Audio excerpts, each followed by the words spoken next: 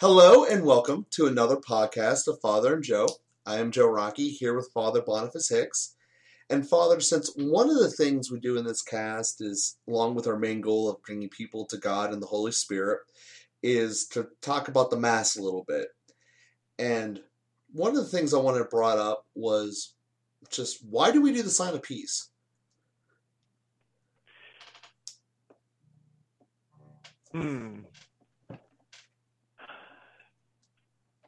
We could say that one of the great fruits of our faith is peace. And if I can make a little contrast that I think will be interesting, we're always moving to a deeper peace. Maybe we can stop and reflect on what peace is for a moment. The Jewish understanding of peace, shalom, is not a ceasefire, a lack of conflict, a lack of struggle, a lack of difficulty. Peace is a fullness, more like satisfaction, fulfillment. It's having our hearts full of what we really desire. So if we look at peace in this sense, it's more like the way you feel after a good meal, but imagine that meal is not just the passing good of tasty food, but is the lasting good of love and a job well done and the conclusion of a struggle and a reconciliation in which love is restored between two people, or the coming to an understanding. When we think about peace between nations, the only peace really happens when there's actual understanding. It's not just a matter of ceasefire, but sometimes we also have a peace that prepares for receiving. We have to at least be at a ceasefire before we can get to the point of listening to each other. Getting to the point of peace talks requires a kind of ceasefire, but then the peace talks should lead to a deeper peace. So a peace that prepares for, and then a peace that comes from, that's a fulfillment. And so when Jesus says in the gospel, if you have anything against your brother, leave your gift at the altar and go and make peace with your brother. That's a peace that prepares for. That's a peace of cease talks or ceasefire that prepares for peace talks, that leads us into the communion. And if I can use the imagery, I have to maybe apologize for this, but I'm in the midst of a course with Christopher West on the theology of the body.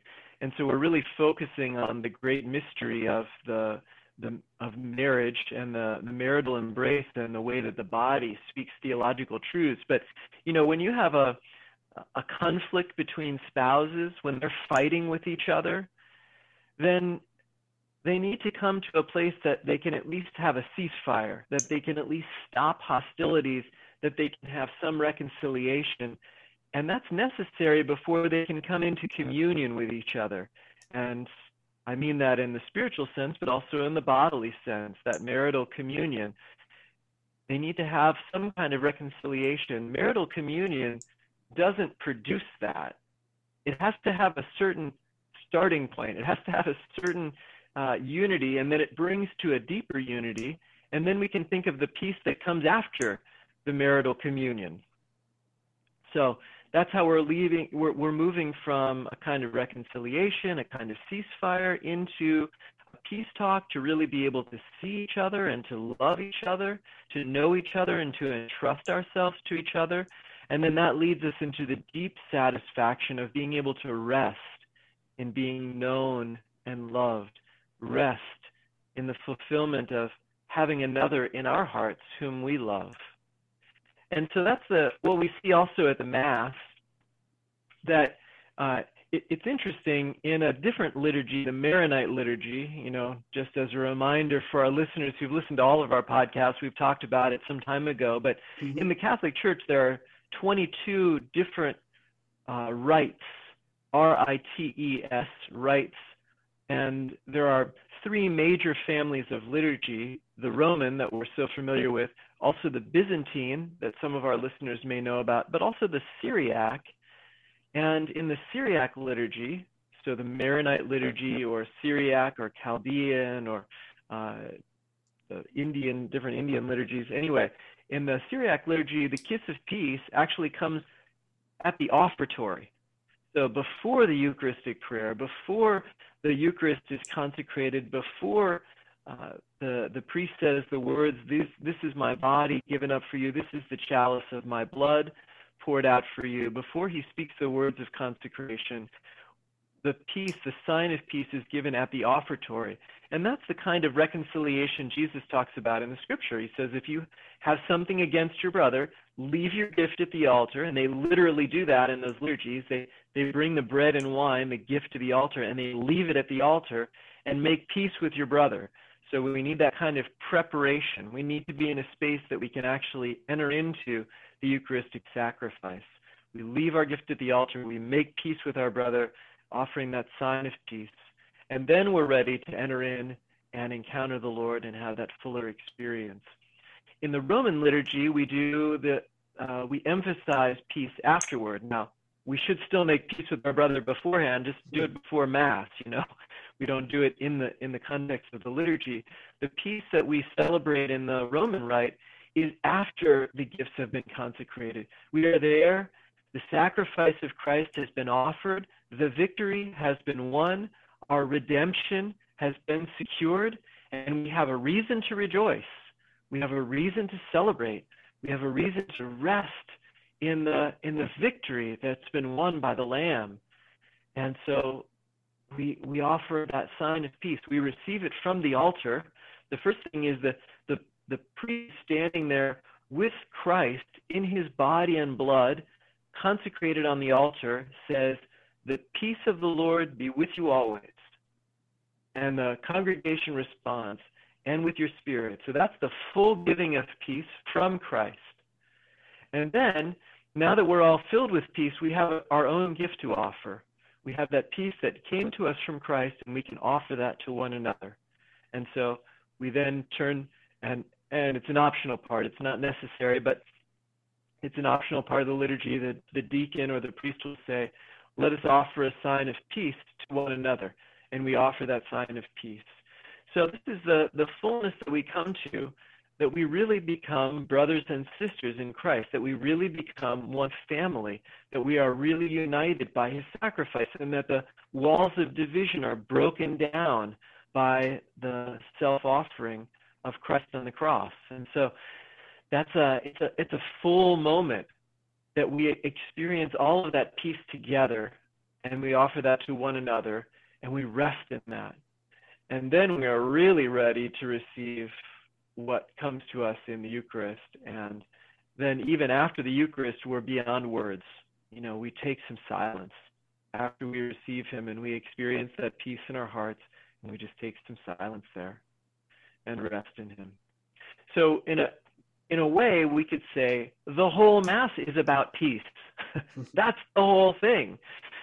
And all of it, the sacrifice of Christ is offering to us what he does for us, the love that he gives us, the way that he sees us, the embrace, the unconditional love that he has for us that also leads to forgiveness, reconciliation. All of that is about peace. And it really is the fruit of the kingdom that comes to rest in our hearts. Wow, so there's obviously a lot there.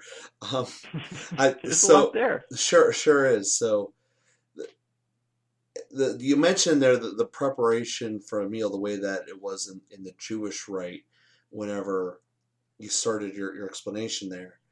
And that took me back to the thought of, really the Last Supper, and it being that's the main part of the Mass is the Eucharist in remembrance of Christ.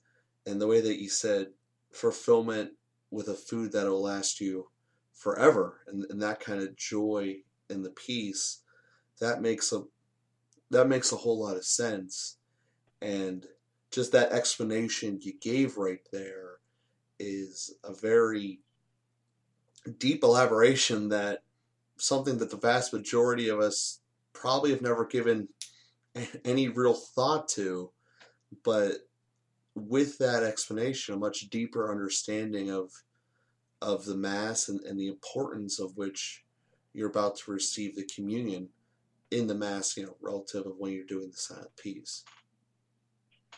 And if I can just say, Joe, kind of elaborating on that, in light of that, it tells us also about the quality of the piece. So the sign of peace, sometimes it turns into a kind of, hail fellow, well met, backslapping adventure, got to run around, and it becomes a little bit of a reverie. Now there's a part of that that's fitting, because we should be filled with a certain joy, and our heart should be full of what's happened in the Mass. So it's not I don't want to dismiss that, but I also want to say that the peace that comes from Christ is so full that we don't want to just dissipate it on a lot of superficial kind of, backslapping, turning around. It's not like an intermission in the middle of Mass where we finally get to be ourselves and sort of, shake our clothes out a little bit and but there's something amazing that we've just received, and it's even an optional rite. The priest doesn't have to do the kiss of peace. It's totally optional. It happens in almost all of our churches. Some places at daily Mass, they don't have the kiss of peace. And that's without diminishing it at all, because he's already said, the peace of the Lord be with you always. Receive that. We receive that in a certain depth. And then there's a reverence with which we acknowledge that we share that with one another. And we offer that, we give that from our own hearts, and we receive that from one another. But there's a certain solemnity to that. There's a certain reverence to that, which is very appropriate. And I know, certainly for a married couple, I'm thinking about you being at Mass with your beautiful wife, Joe. And, there's a place for a beautiful, a tender embrace there. And, and sometimes we use handshakes. Sometimes there is actually a liturgical gesture where one puts their hands on the shoulders of the other, and the other one receives the elbows of the other. And there can be a very warm, kind of cheek-to-cheek embrace in that, and a gripping of that's very warm. There's a kind of liturgical gesture of the sign of peace, but it could be a place for a very warm embrace. But just to say, there's a gravity there as well. Not just a kind of lighthearted, superficial thing, but there's a gravity to that moment of peace in the Mass, and the peace of Christ descending on the congregation at that moment. That's beautiful, and that we should desire for it to extend to the whole world, so that the whole world could be embraced, enveloped in the peace of Christ. Yeah, and putting yourself in that mindset certainly will make the Eucharist much more meaningful to you. It's like any gift. The more prepared you are for it, and the more ready you are for it, the better it will be. So to translate that, if you're a 3-year-old, they show their readiness by the excitement. They can't get ready, can't wait to have this new super soaker and go squirt their sister. And they're so excited, they can't wait to rip all the packaging apart and just fill the thing up and start getting everyone all wet. And, I think that part of us as growing up has to become more reserved just to function in society. But the peace, I think, is ultimately what you're trying to get at, because when you are calm and full of heart, I think that there's just an extra element of the Eucharist having an effect upon you and reaching it out to your soul. And it's stillness in your mind and body. At least that's what I've been coming to find is the end result, which is part of what prompted today's cast. Well, and as you said very beautifully, Joe, there's a place for that kind of childlike excitement. And there's an amazing way that we can have all of that childlike excitement bubbling up in our hearts and pour it out on someone with a certain amount of reserve and reverence. That's where there's a real self-mastery. We're not talking about a kind of repressed, cold distance where we act in formalities. That's not what we're talking about. But with our hearts filled, bubbling over with that childlike excitement, and yet expressed with reserve and reverence. It's powerful. It's really powerful. Sure. Yeah, and I've always had a problem trying to describe feelings, as I'm sure you've seen a lot of people in that kind of situation. And that's the only way, peace is the word for it, but given the explanation in the beginning, I think that's the wrong word, knowing how much more the liturgical meaning of peace is now. But just a stillness and a calmness that gives you just a confidence moving forward that is kind of unparalleled, and a really good thing for all aspects of your life. And there's just a rejuvenatory feeling about it that is to say. And yeah. So sorry, got a little sidetracked there, but that's the types of feelings that I get from it, and I think it does just enhance the feeling of the Eucharist, because I do know that different points in people's life, depending on what they're going on, they have different experiences up there at the altar, and I'm sure that you can see that and maybe can even articulate about why that is a little bit. I think maybe we can save that for another podcast. I know we have to keep things a little bit shorter. Fair enough. Well, then that's where we'll begin this next cast. Again, we look forward to being with everyone here this week. We will be advertising, as always, on Twitter at Father and Joe. Please feel free to follow us and give us a retweet. It's how we help grow the cast. Please give us the reviews that you have been, and we will be again with you here next week. Thank you, guys, and have a great week.